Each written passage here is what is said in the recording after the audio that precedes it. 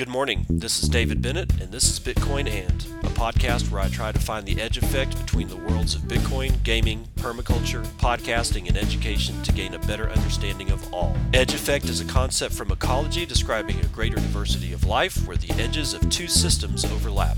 While species from either system can be found at the edge, it is important to note there are species in the overlap that exist in neither system, and that is what I seek to uncover. So join me in discovering the variety of things being created as Bitcoin rubs up against other systems.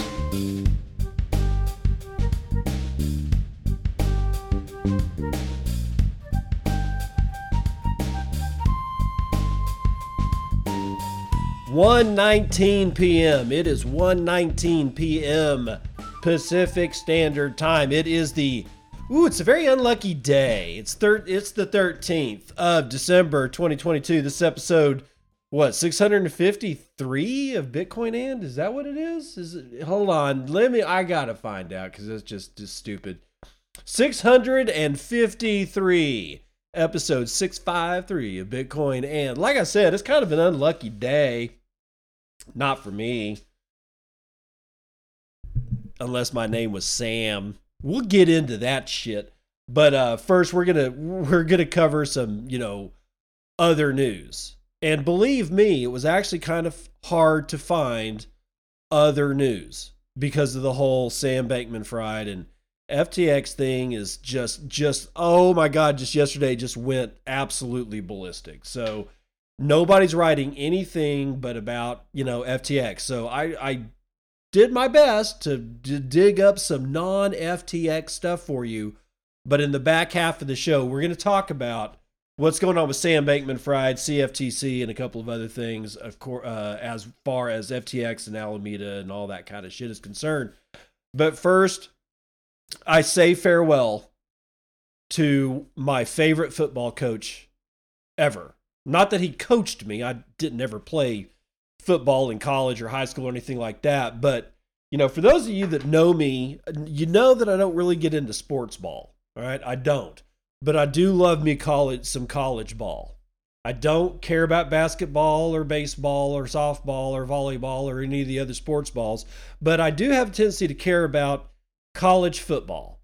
And specifically, I kind of only give a shit about Texas Tech football, which, I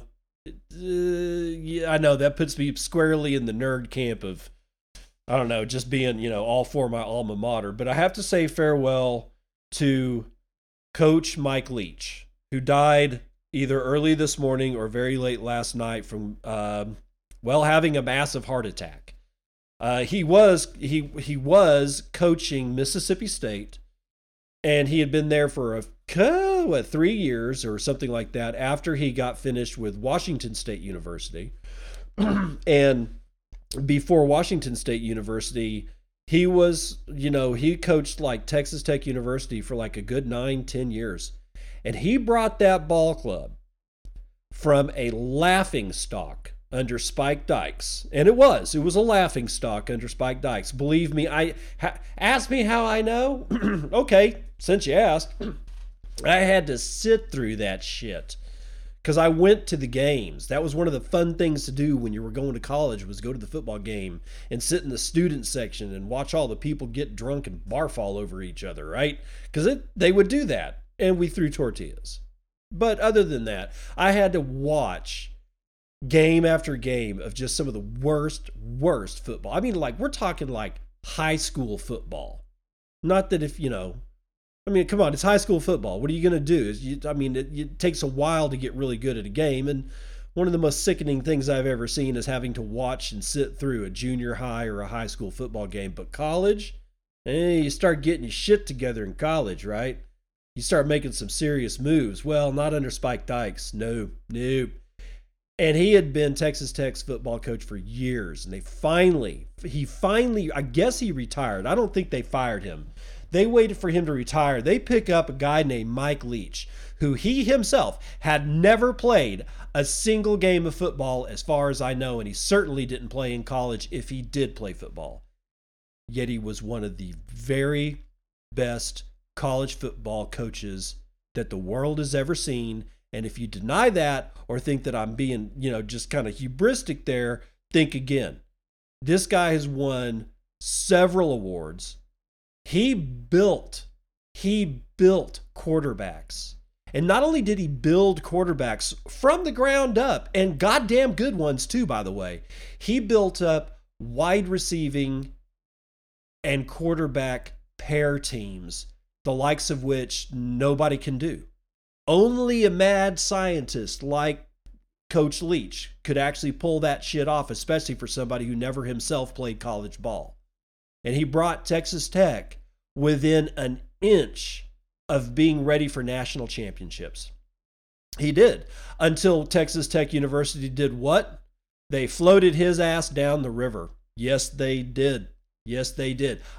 With the only reason we can figure out why Texas Tech University's athletic department, bonehead fuckers that they were, and probably still are, by the way, that they would float their best football coach down the river, the guy that brought them national recognition, the guy who was the only reason why College Game Day put their set on Texas Tech's campus for the first time, was because of how good Texas Tech football had become as a ball club.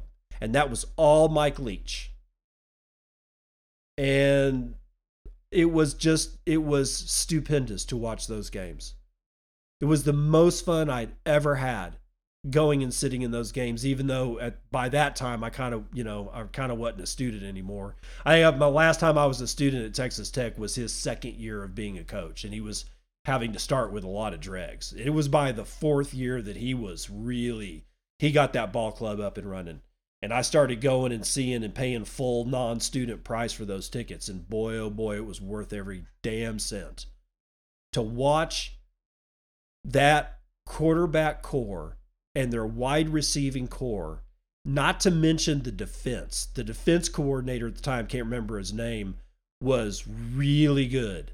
And it was a fun game. It was the first time I'd ever gone to a Texas Tech game that was actually fun. And every season that Coach Leach was there was fun. The reason they sold him down the river, when you think about that whole thing, why would you just all of a sudden bake a cake for Coach Leach that was basically a poison pill? It seems that it was all centered on the fact that he was interested in pirates. And the student body got wind of the fact that he was interested in pirates. And the next thing you knew, a few years later down the line, the college bookstore inside the student union building was selling pirate gear with Texas Tech stuff on it. I mean, it had Texas Tech logo and there was pirate stuff all in the same store. That's bad branding. And the Texas Tech athletic department, instead of trying to figure out a fucking way to make it work, sent him down the river. And he ended up at Washington State, where he did the exact same thing that he did at Texas Tech. He took a mediocre football team and turned him into something that could compete at the national scale. And then after he got finished at WSU, he went to Mississippi State, Mississippi State, and he was doing the exact same thing there. And at 61 years old, the day before yesterday, he had a massive heart attack. I don't know why. I don't know how. He wasn't looking good at the end. And I don't know anything. I'm not even going to conjecture about COVID or vaccinations or anything like that. I am just saying Godspeed to the mad scientist that was Coach Mike Leach. Now, let's get into it. What do I got here first up? Is the Breeze wallet. I mention Breeze every once in a while because it was one of the very first people that got into Podcasting 2.0, which if you do need to know and you want to support the show, Podcasting 2.0 is the way to go. But Breeze was one of the first people that installed a podcasting app inside their wallet. Now, podcasting apps are putting wallets inside their app. But Breeze was one of the first people that took Podcasting 2.0 seriously. And now looks like some people are taking them seriously too, because Breeze has raised $4.5 million in their first fundraising round, or at least in this fundraising round. And this is Bitcoin Magazine, written by BTC Casey. Breeze A Lightning solution service provider has raised $4.5 million in an oversubscribed, get it? It's oversubscribed. That means they sold more than they were planning on selling into this fundraising. That's how much interest people are still having in Breeze. Thank God. $4.5 million in an oversubscribed funding round led by Ego Death Capital and Entree Capital. Other industry funds that participated including Hivemind Ventures, Fulgur Ventures, Hawk Digital Innovation, and Bitcoiner Ventures. In a press release sent to Bitcoin Magazine, Breeze CEO Roy Scheinfeld commented on the company's Lightning as a Service approach, saying, quote, "Our goal remains to bring Lightning to the masses, as it was on day one. LAAS, Lightning as a Service, is a natural evolution towards that goal. Conceptually, it's the best way to scale Lightning globally without sacrificing the values and attributes that make Bitcoin history's ultimate currency." The company describes Lightning as a Service as, quote, "Breeze's visionary new approach to bringing virtually instantaneous and frictionless Bitcoin micropayments to the global mainstream." In regards to the rise, Jeff Booth, a general partner at Ego Death Capital, stated that, quote, "Roy and his team are some of the top Lightning developers on the planet. In addition, Roy's critical thinking skills and execution ability have us super excited to back Roy in his vision of making Lightning as a Service a reality." Lightning is a layer 2 solution, but you all know that. We can just move on. Breeze started as a Lightning client, providing services such as Lightning point of sale software and as aforementioned, native podcast player. Now, Breeze is oriented toward the goal of decentralizing the development of new Lightning-based applications and use cases through its non-custodial Lightning Software Developers Kit, SDK. Through its product offerings, Breeze hopes to show that Lightning is the layer 2 solution to scaling Bitcoin for adoption. Breeze has previously received investments from CT, the Bitcoin-focused subsidiary of Norwegian investment group Acre, and funding from the Human Rights Foundation. So there you go, Breeze trucking along, thank God. Because sometimes, in this space, so many people are developing so much stuff that even the older companies start slipping through the cracks. Because apparently we're all so addicted to marketing that without marketing, our voices can't be heard. We need to change that, but I don't know how. And we have to move on. It's going to be kind of a shorter show, I think, today. Law enforcement requests at Coinbase spike in the last year. And Brian Armstrong's going to comply. Or did I say Armstrong? I meant Armstrong. Whatever. Don't care. This is Kate Irwin writing it for Decrypt.co. Police and government agencies around the world are filing more information requests with crypto exchanges, if Coinbase's latest transparency report is any indication thereof. Coinbase received 66% more requests from law enforcement agencies worldwide this year compared to 2021, according to the report, which spanned October 1st, 2021 through September 30th, 2022. Coinbase said it continued to pursue bad actors who engaged in prohibited activity or otherwise abused its products this year. The crypto exchange received 12,320 total requests from law enforcement or government agencies, with 5,304 of those requests coming from within the United States. That's actually kind of odd. That's less than half coming from the United States. I kind of always expect it to be more than half coming from the U.S. Why?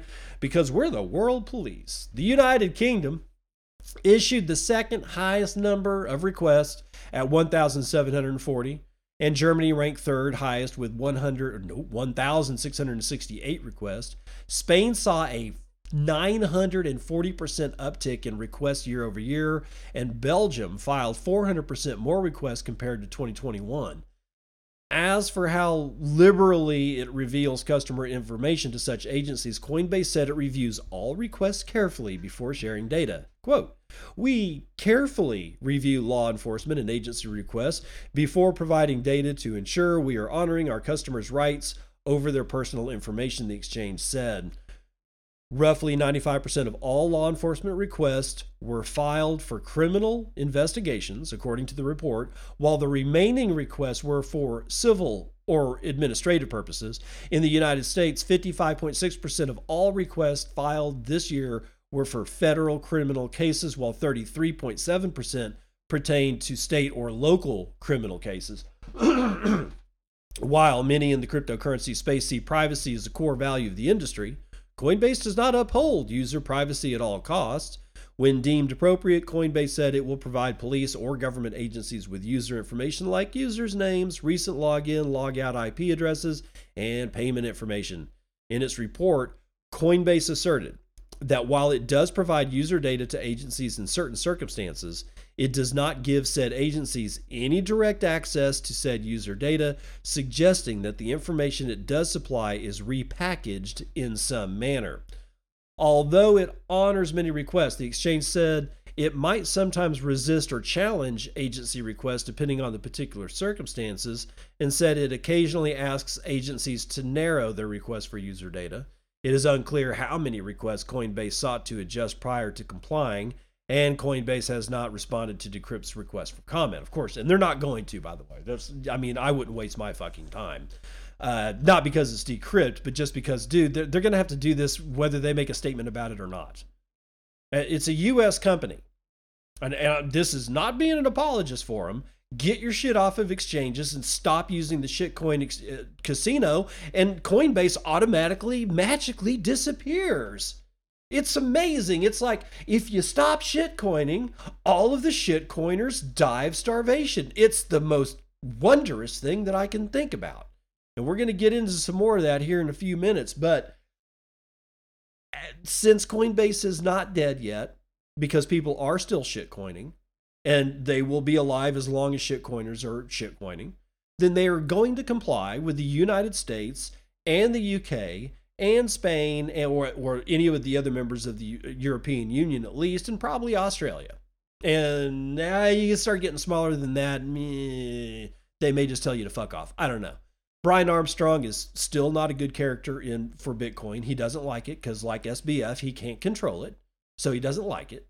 And he never has. Because these people are all egomaniacs or something like that. Be that as it may, just be aware. Coinbase and all the rest of the exchanges, not only do they hold your Bitcoin, they hold your personal information, and they can tie the two directly together and hand it in a nice little packaged up package with bow on top of it to the IRS, I don't know who else, the state agencies that you might have pissed off. I don't know. If you don't use the exchanges, then you don't have problems with your information on the exchanges. I just, wake up, guys. Stop shitcoining, and the shitcoin companies will die in their tracks. Canada, however, Canada, in the news, they're going to prohibit crypto firms from offering leveraged trading to citizens. Not sure how I think about it, honestly. I tell you all the time, don't use leverage. Don't get loans. Don't have your Bitcoin on exchanges, and don't deal with shitcoinery. I don't know how plainer I can put it, but that's the way that I normally put it. So you might think that I'd be all happy that Canada's at least trying to, make sure their citizenry is safe. And honestly, my first gut reaction is fuck these guys. Why? You should know better yourself. After all the Bitcoin maximalists have been telling you all the time to not use exchanges, to hold your own keys, to not take loans against your Bitcoin or anything else, and to, for God's sakes, don't use leverage, then y'all should know by now not to do any of those things. And for the people that still do those things, you deserve to lose every fucking Bitcoin you ever owned. I'm sorry, I am done. I'm just done.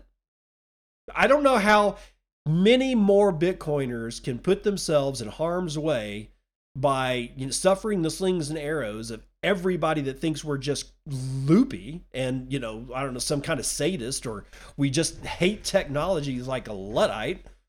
There's only so many insults that we can suffer before we just like, what, fine, go get yourself burned. I don't care. But leverage trading, that one's toxic. It's radioactive. So let's find out what Canada is thinking about here. Alice Key got it for Decrypt.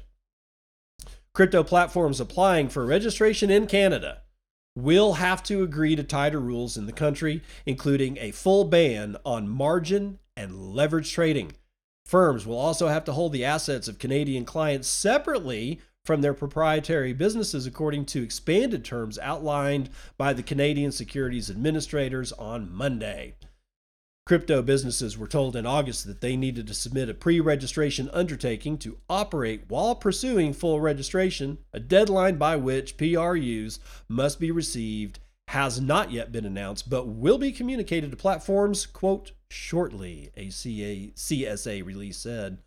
But in light of what the CSA called recent events in the crypto market, read FTX, a PRU will commit platforms to an enlarged set of rules and requirements.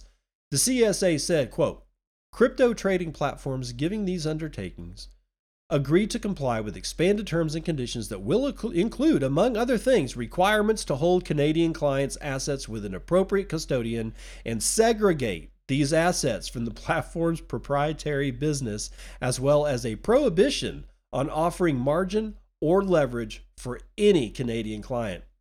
As part of Monday's announcement, the CSA reiterated its stance that crypto assets are highly speculative. Quote, even with the adoption of these measures, crypto assets or financial products related to crypto assets are high-risk investments, the statement said. Quote, these risks could result from, among other things, crypto trading platform non-compliance with registration terms and conditions and undertakings, interconnectedness within the crypto sector, insolvency, hacks, price volatility, and uncertain value propositions for individual assets. End quote. Canadian authorities have taken a largely skeptical view of cryptocurrencies. Prime Minister Justin Trudeau, blackface, has attacked opponents for promoting questionable, reckless economic ideas when it comes to crypto. While the country's central bank warned that Bitcoin and other tokens are no way to opt out of inflation. Earlier this year, the government expanded anti-terrorism legislation to block Bitcoin donations to the so-called Freedom Convoy protests against COVID restrictions.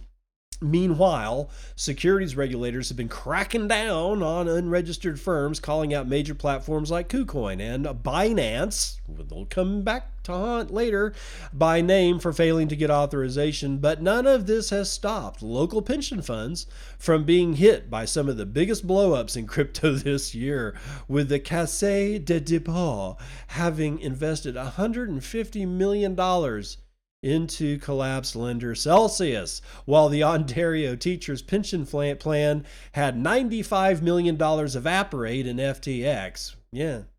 So it's gone. And it's gone. Just gone. It's just gone. Bitcoin Magazine. Bitcoin exemplifies fair and transparent rules. It's an opinion editorial by Tim Niemeyer from Bitcoin Magazine.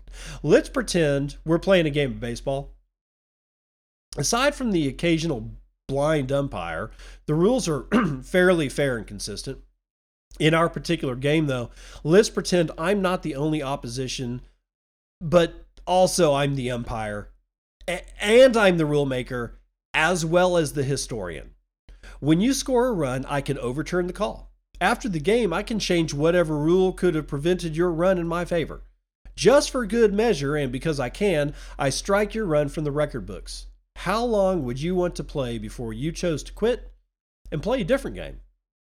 There may be some that prefer playing a game where the central authority makes the call. Seems legit. Neither team has ultimate control, so it should be fair, right? In this situation, both sides must or should agree to not only the rules, but who makes and enforces the rules. Unfortunately, human nature creeps in, handshakes are made, backdoor agreements are done, and before you know it, one team is colluded with the central authority to gain some level of control over the rule set. When a game like this happens, where one side benefits from being nearer to the source of control, we claim that the game is rigged. It's rigged, bitches! Everyone, regardless of political orientation, has witnessed numerous situations where the, quote, other side has seemed to rig the game in their favor. The easy route is to blame the other side, call them bad, evil, or cheaters. The fault lies, though, in the way the game was set up in the first damn place. If two sides were playing a game and I walked up wanting to play, what options would I have? If I had friends on one side, I could jump right in with them. If I were a little bit more optimistic, I could watch an inning and determine which side is currently dominating and then join that side. This becomes an endless cycle of not playing the game, but playing the game inside of the game. Tug of war over the rule book, as it were. As I watched this game more intensely, I observed many players looking like they don't even want to be playing. They look, by choice or unconscious habit, like they just are going through the motions because they either don't realize that the game is rigged, or they do in fact realize the game is rigged and they just keep on playing and hoping their side somehow seizes control of the rule book. It seems like there's a lot of disillusioned spectators. I wonder if they can sense it's a rigged game. The more I watch this game, I notice the players spending an unnecessary amount of time not actually playing the game, but rather bickering over balls and strikes.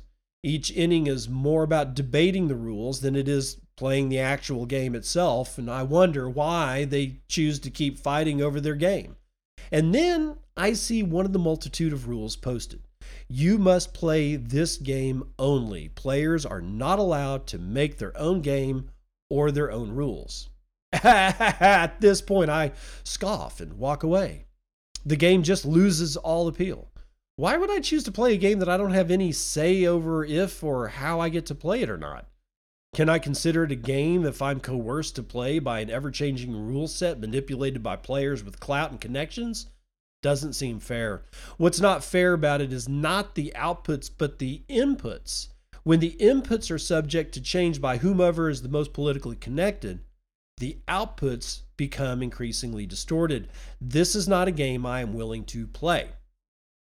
What if, when I first walked up to the game that's already playing, I am perceptive enough to notice that it was already rigged, and then I looked across the way and noticed another game? As I watched this game, I notice all players are there voluntarily. Although they have friends playing in the rigged, top-down created game, they've chosen to play a game in a fair, bottom-up created game where the rules were set prior to gameplay. No one, regardless of power, status, or hierarchy, has the ability to change the rules, and the rules are enforced by an impartial observer. This newer, fairer game is, in fact, Bitcoin. As venerable gigabrain Robert Breedlove states, quote, "In games, fixed rules lead to peaceful gameplay. If you're spending time fighting over the rules of the game, then you're not playing the game. You're engaged in politics. In economics, such fighting lessens aggregate wealth creation. Bitcoin is fixed rules fixing economics." End quote. As far as this meager rules-based article is concerned, spoiler alert, Bitcoin is the ultimate tool to compensate us for our time and energy in the way that is moral, unconvoluted, incentivized, and unwaveringly enforced. On the other hand, fiat and now central bank digital currencies are in stark contrast. While you may want a game's rules to be set and consistently enforced with no entity able to change the rules to benefit themselves, the centralized rule set of fiat and CBDCs are ever-changing, ever-growing, and immorally incentivized to benefit those with the control. While aiming for a monetary system that is equal is admirable, it presupposes that the people creating the rules will not succumb to human nature and adjust the rules to benefit themselves and their immediate circle jerk. I'm sorry, I meant just circle. Can you criticize fiat and eventually CBDC umpires without getting kicked out of the game? Well, you can just ask truck drivers in northern North America, or rather non-violent citizens in Europe. Furthermore, allowing a central authority to change the rules at their whim, we're allowing damaging incentives to enter the game. This manipulates basic market economic signals, which distorts reality. When one small group has the ability to choose who plays, permission to spend, adjusting pitch clocks, money expiration, have only one scoring card, centralized node, inconsistently enforced, unpredictable policy, or scoring based on perceived niceness, social credit scores, you create a game that's immoral, convoluted, incentively misaligned, and inconsistently enforced.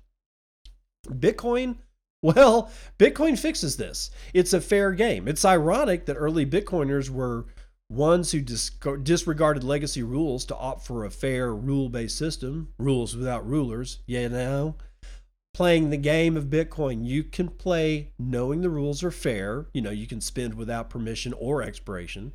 You can have ownership over the rules by running your own node and securely self-custodying your Bitcoin. And you can play the game more freely with predictable and set rules, fixed supply, monetary policy.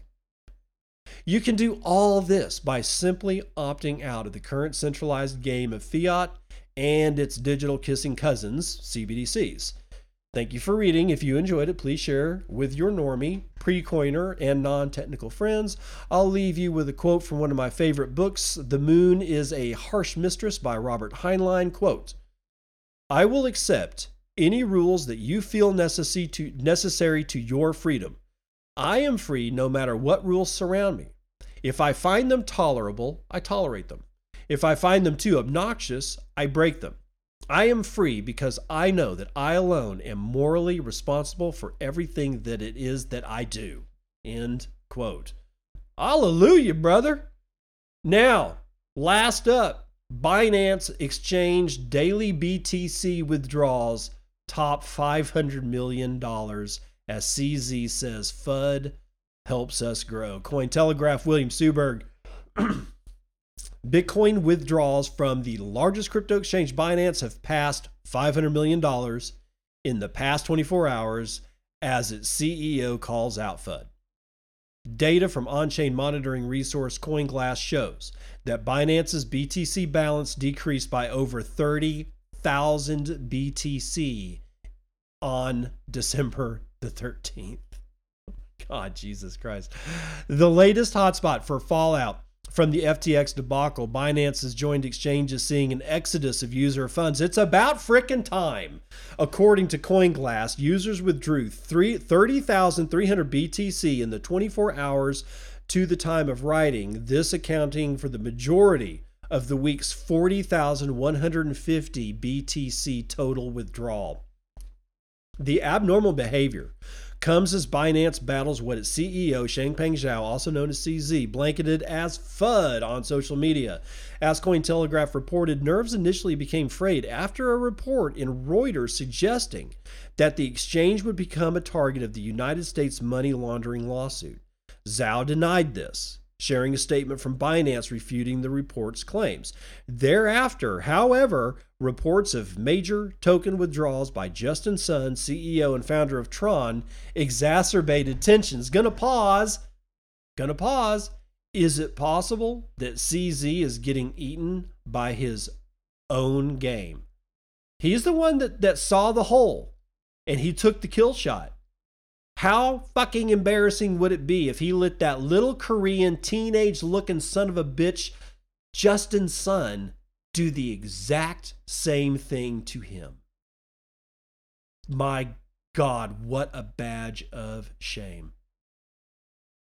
Let's continue anyway. Despite Zhao likewise taking critics to task and Sun performing a $100 million deposit back to Binance, users were quick to remove their own funds from their accounts. A temporary suspension of certain withdrawals of Binance stablecoin BUSD were ongoing at the time of writing. Quote, FUD, it helps us grow, even though they are thoroughly annoying, Zhao wrote in his latest Twitter thread on the topic. Quote, you can FUD about someone without explicitly mentioning their name, which spreads awareness.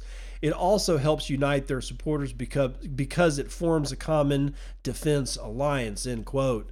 The events mimic those from earlier in the FTX debacle when exchange users en masse took custody of their funds. At the time, however, Binance's BTC balance actually increased. BTC price action continued unaffected by the Binance panic, and yada, yada, yada, yada, yada. But Binance's in-house token BNB, it actually did recover from a brief dip to nearly $250, its lowest level since November 22nd. On social media, old hands appeared just as cool on the episode. Quote, If you're looking to minimize the market impact on your BNB sales, I will happily buy one from you at $22. Popular trader Pentoshi joked as the FUD precipitated BNB USD pair weakness. So yeah, it's possible. I said yesterday that I doubt that Binance will go under, but that I could be wrong. I very well may be wrong. I still think, though, it's not impossible that CZ is just as stupid as anybody else. I've just never seen him do something stupid before. Not really. I mean, I've seen him be really savvy. He really thinking he's one of the longest lived survivors of the Bitcoin exchange game. You got to give credit where credit is due. And I have a certain amount of respect for him because of his obvious self-interest. He's a fighter. He's a survivor. I still think, though, I could very well be wrong. Now, would I be happy that I was wrong? Not really. But I also won't be sad if I'm wrong. I would just end up being wrong. Nothing wrong with being wrong, but it will cause problems. Undoubtedly, it will cause problems. But so many people have said especially over the last day, as we see more and more Bitcoin flowing out of Binance, and we are, it's like 2,000 Bitcoin an hour, every hour on the hour they're going away. And as far as anybody can tell, they're not getting dumped on Kraken. They're not being put on other exchanges. That doesn't mean it's not happening. It just means that we're not seeing it yet. And I hope we don't see that, because it's about goddamn time everybody fucking learns to when we say get your shit off of an exchange, we don't mean get it off of one exchange to put it on another exchange. We mean get it off of all exchanges. And here's the question. And this is the best question. But what will the exchanges do? I don't know. Hopefully they catch on fire and burn to ash. Because this was never supposed to be about a shitcoin casino that lasted forever. I was hoping that we would never see this. I don't even like Kraken. And I kind of like Jesse Powell. He's done some stupid shit as of late. But generally speaking, he's always been on Bitcoin's side. But then you got to ask yourself, well, how much on Bitcoin's side can he be if he runs a shitcoin exchange? Because that's what Jess Powell does. He runs a shitcoin, or he ran. I think he stepped down, but he ran a shitcoin exchange. CZ, he's a shitcoiner. All the rest of the exchanges, the only reason they exist is because, for whatever reason, people think Doge has value. And they want to exchange one shitcoin, or God forbid their Bitcoin, to procure said shitcoin. And who gets a cut of that? The exchange. The only reason these people exist at all is because their parasitic nature attracts them to the sick and the diseased, like most parasites are attracted to. Hell, even wolves won't take down the healthiest cow that they see. They're going to look for something sick and diseased. And you know who's sick and diseased when it comes to the human race? The greedy, the immoral, and the fucking stupid. I'm not talking ignorant. I'm talking stupid. Look, this coin's gonna be the next Bitcoin, and I'm in on the ground floor. You're in the fucking elevator shaft on the ground floor, and you're gonna go to the basement without an elevator. That's where you're going to go. So stop all this nonsense. Get your shit off of exchanges and don't put it on a different exchange. Sell all of your shit coins for Bitcoin and starve the parasite. Be the strong one, not the diseased one. Now, let's run the numbers.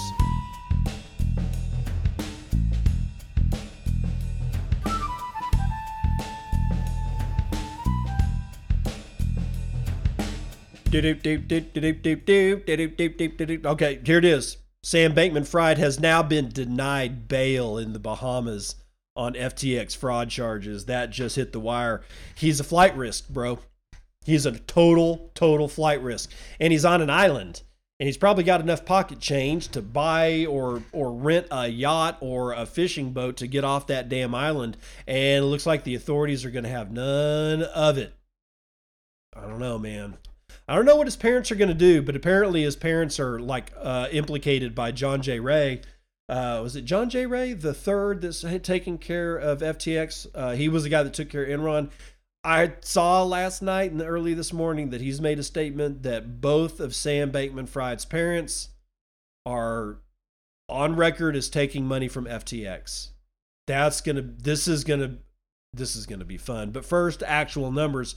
West Texas Intermediate is up another 2.88% from yesterday.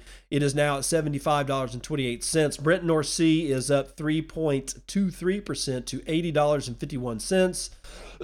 Natural gas is up another full 5%, 5.71% to be precise. It's about to touch another $7 per thousand cubic feet. And 3.75% for gasoline, bringing that price back up to $2.15 a gallon. Gold is up 1.68%. Good job, Peter Schiff. And silver up 2.4% to $23.95. Platinum is up 3.63%. Copper up 1.2%. Palladium up 2.75%. Ag is mostly up. Biggest loser is wheat, 0.63% to the downside. Biggest winner is cotton, 2.67% to the upside. Dow up a third of a point.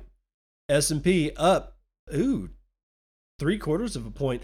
NASDAQ is up over a full point, and the S&P Mini is up 0.62%. Real money chilling out at $17,760. Wow. Cool. 1,200 transactions waiting on a single block to clear. We have a $341.6 billion market cap. That is I'm having problems today. That is 2.77% of gold's market cap. And you can still only get 9.6 ounces of shiny metal rocks with your one Bitcoin, of which there is 19,232,829.56 of, and 5,105 of those are in the Lightning Network, valued at $90.7 million, being run over 15,938 nodes, totaling 70 with a total of 75,352 payment channels, and 68.5% of all that shit's going over Tor. That's going to do it for Vitals.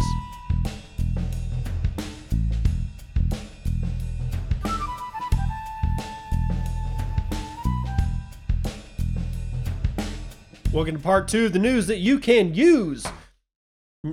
I told you when we were running the numbers that the Bahamian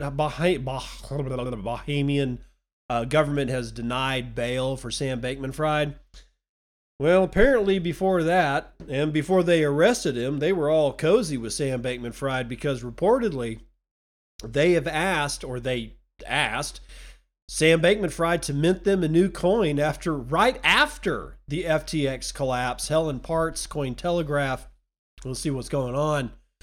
The Bahamas government reportedly worked with former FTX CEO Sam Bankman-Fried to issue a new cryptocurrency controlled by local officials. Following the FTX collapse in November, Bahamas government officials reportedly asked Bankman-Fried to mint a new digital asset worth hundreds of millions of dollars, lawyers for FTX said in a court filing. Bloomberg reported on December the 12th. The authorities also reportedly asked the former CEO to transfer the new tokens to the control of island officials. The report also suggests that Bahamas officials tried to help Bankman-Fried regain access to key computer systems of the now defunct FTX trading platform. According to American lawyers, Bahama officials were responsible for directing unauthorized access to FTX systems in order to take over control of digital assets under the supervision of a U.S. court. John J. Ray III, FTX new CEO and restructuring guy, reportedly watched as someone minted new coins while he and his team attempted to get control of FTX's computer systems. The lawyers claimed further escalates the conflict between FTX restructuring executives in the United States and Bahamian officials. Oh, This is going to be fun. According to U.S. lawyers, liquidators in the Bahamas have asked a U.S. judge for access to FTX data controlled by their American counterparts, including trading data, email records, and other information. Quote, it's a request for live dynamic access that would be provided immediately to the government of the Bahamas and to the Misters, MESSRS, or Misters, the lawyers reportedly wrote in a court filing on Tuesday. In order to support their accusations of alleged cooperation between Bahamian authorities and SBF, the American lawyers mentioned that SBF opened withdrawals for all Bahamian clients. On November the 10th, just a day before FTX filed for bankruptcy, the firm said that it started to facilitate withdrawals of Bahamian funds, citing compliance with local regulations. The event resulted in millions of dollars worth of cryptocurrency leaving the exchange. While the new report brings more allegations of close ties between FTX and government officials in the Bahamas, of course, other reports also suggest that SBF had connections with the United States government as well. Well, duh. According to some reports, SBF spent about $40 million on supporting Democrats during the races and blah, blah, blah. Tesla CEO Elon Musk has speculated that the amount that SBF actually donated to Democratic candidates was well over $1 billion. The news comes shortly after SBF expressed interest in forming a new project in order to repay up to $50 billion to FTX's creditors. The FTX founder was subsequently arrested in the Bahamas on December the 12th. That was yesterday. Sounds like a snafu is going to, it's going to muddy the waters quite a bit. This is going to be interesting to see how all this shit plays out. And honestly, it's going to be a huge mess. My real gut feeling here is that this rabbit hole may be a rabbit hole that we know it's deep. Okay, we know we've just scratched the surface of what's going on here because of all the people that are already connected or possibly compromised by this, and in the different, we're talking about Bahamian government officials. We're talking about Republicans and Democrats in the United States, annals of the swamp and all that kind of shit. There's more to it, and there is. There's probably connections in Europe. There's definitely connections in the UK, I would imagine. Wouldn't be surprised whatsoever if Mexico somehow or another was into this. But that's just the surface. That's just us scratching around, sort of like taking the paint off of a lottery ticket, right? I think this very well may be a rabbit hole that they can't fill. And by fill, I mean hide. Like, they're going to let us get down deep enough to satisfy our need for, saying that us conspiracy theorists were right. But the real truth is going to be buried. And then we'll get, distracted by something else, possibly COVID 2.0. I don't know. But I got a gut feeling that this one, I don't think that they're going to be able to contain the depth of this rabbit hole being exposed to full sunlight. Again, I fully reserve the right to be wrong as shit about this. I don't know, something tells me that this may be the one. A completely unexpected rabbit hole that exposes all the assholes in the world all at once. And somehow or another, they're not going to be able to stop this one. They've been able to stop everything else. 9/11, looking into Vietnam, the Vietnam War, America being the police of the world and all that. All of that shit. I guarantee you there are rabbit holes that are deep to the core of the planet on all that shit, but it was all either forgotten about and thankfully we walked away and got distracted by something shiny over there, and the officials or whatever were able to come cover it all back up, and we never looked back. But this one smells different. Not sure if I'm right, but it smells different. Maybe it has something to do with the series of indictments against SBF, because they have been unsealed and they contain 8 counts of financial and election fraud. Cointelegraph, Derek Anderson. The indictment against Sam Bankman-Fried was unsealed today, December the 13th. The indictment, signed by United States Attorney for the Southern District of New York, Damian Williams, is 14 pages long and contains 8 counts. The charges listed against SBF in the indictment are conspiracy to commit wire fraud on customers, conspiracy to commit wire fraud on lenders, conspiracy to commit commodities fraud, conspiracy to commit securities fraud, conspiracy to commit money laundering, and conspiracy to defraud the United States and violate the campaign finance laws. As a result of the first, 4, and 7th counts, SBF is required to forfeit any and all property, real and personal, that constitutes or is derived from proceeds traceable to the commission of said offenses. If that is not possible, the United States will seek forfeiture of any other property of the defendants up to the value of the above forfeitable property. Only SBF is named in the indictment, although it refers to individuals known and unknown. The indictment thus combines charges relating to the operation of FTX and Alameda Research with SBF's political activities. The charges under the 8th count include violating laws on contributions, obstructing the Federal Election Commission's functions, making contributions in the name of others, and contributions made by organizations prohibited to do so under federal law. SBF was arrested in the Bahamas yesterday on the 12th at the request of the United States government. Actually, it was on the request of the Southern District of New York. Because the United States government, this is me talking here, because the United States government via Maxine Waters is actually kind of fucking pissed off that the district attorney in the Southern District of New York preempted her ass and her little hearing and had this dude arrested in the Bahamas the day before he was supposed to sit down in front of Maxine Waters by remote. And she's making a stink about it too. It makes me wonder how deep the rabbit hole goes. So those are the 8 counts that are standing against Sam Bankman-Fried in the Southern District of New York. I kind of don't see how he gets out of this. And the person's named or unknown and unknown. Remember, I was telling you that it seems that his parents took money from FTX.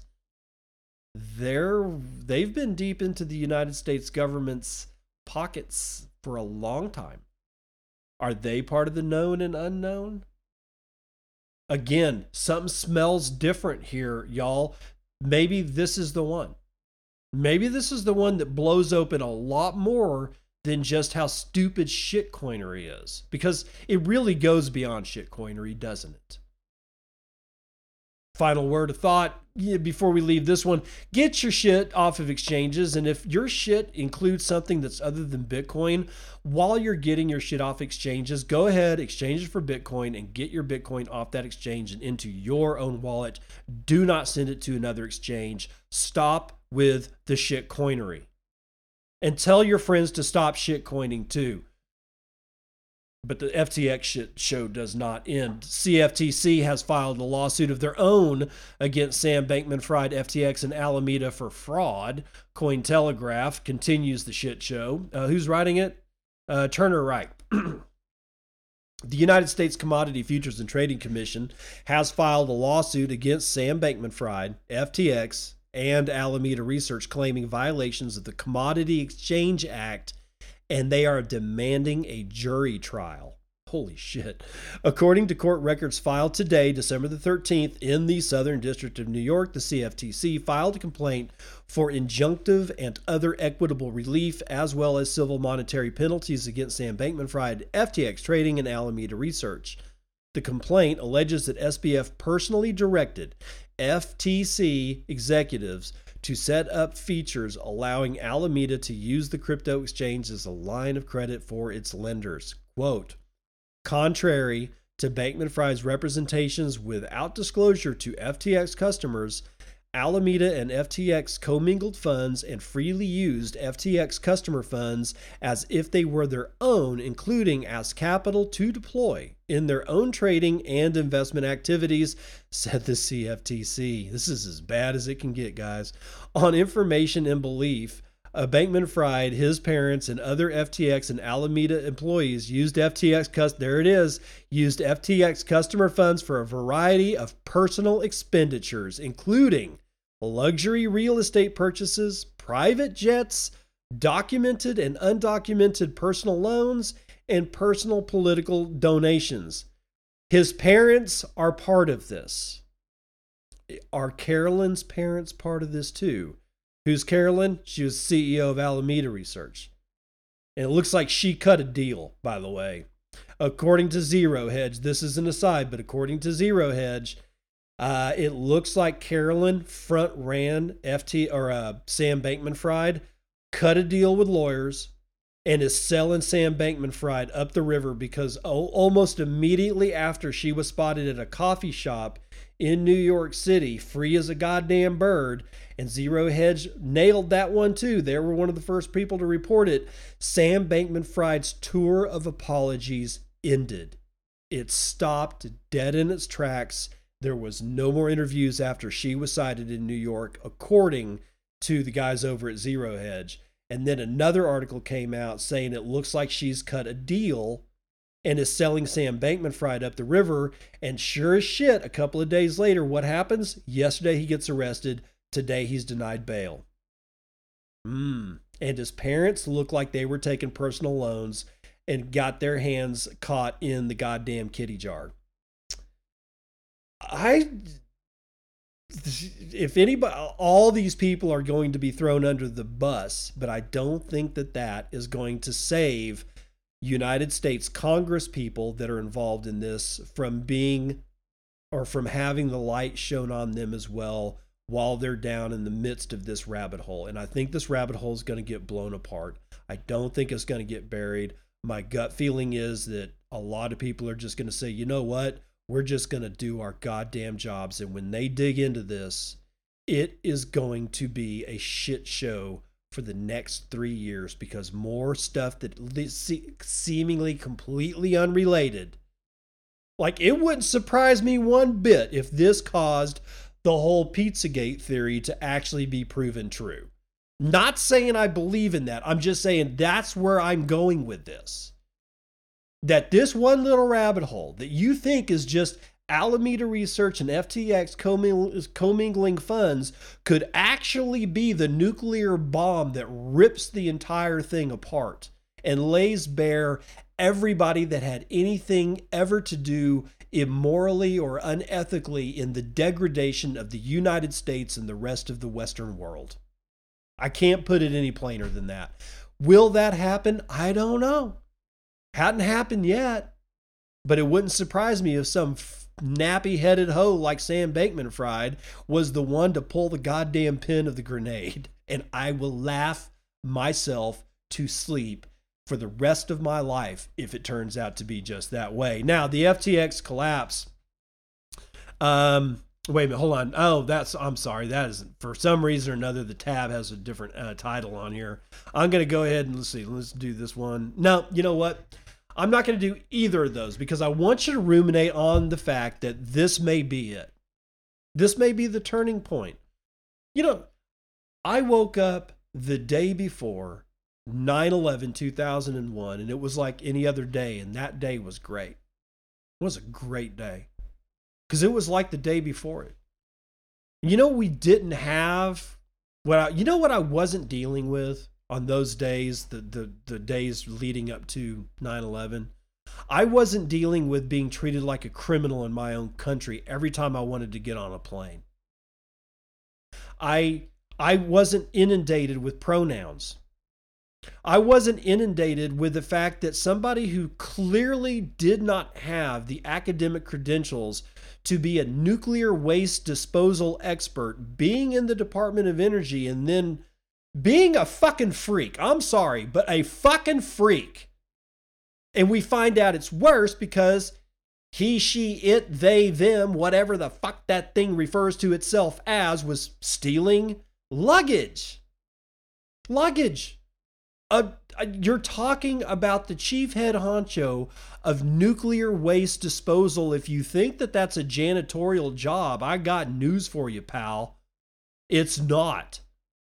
And yet I see no indication that this person had any credentials whatsoever to be able to guide themselves, much less them guiding other people on how to properly catalog and account for and dispose of something as vile and lethal as nuclear waste.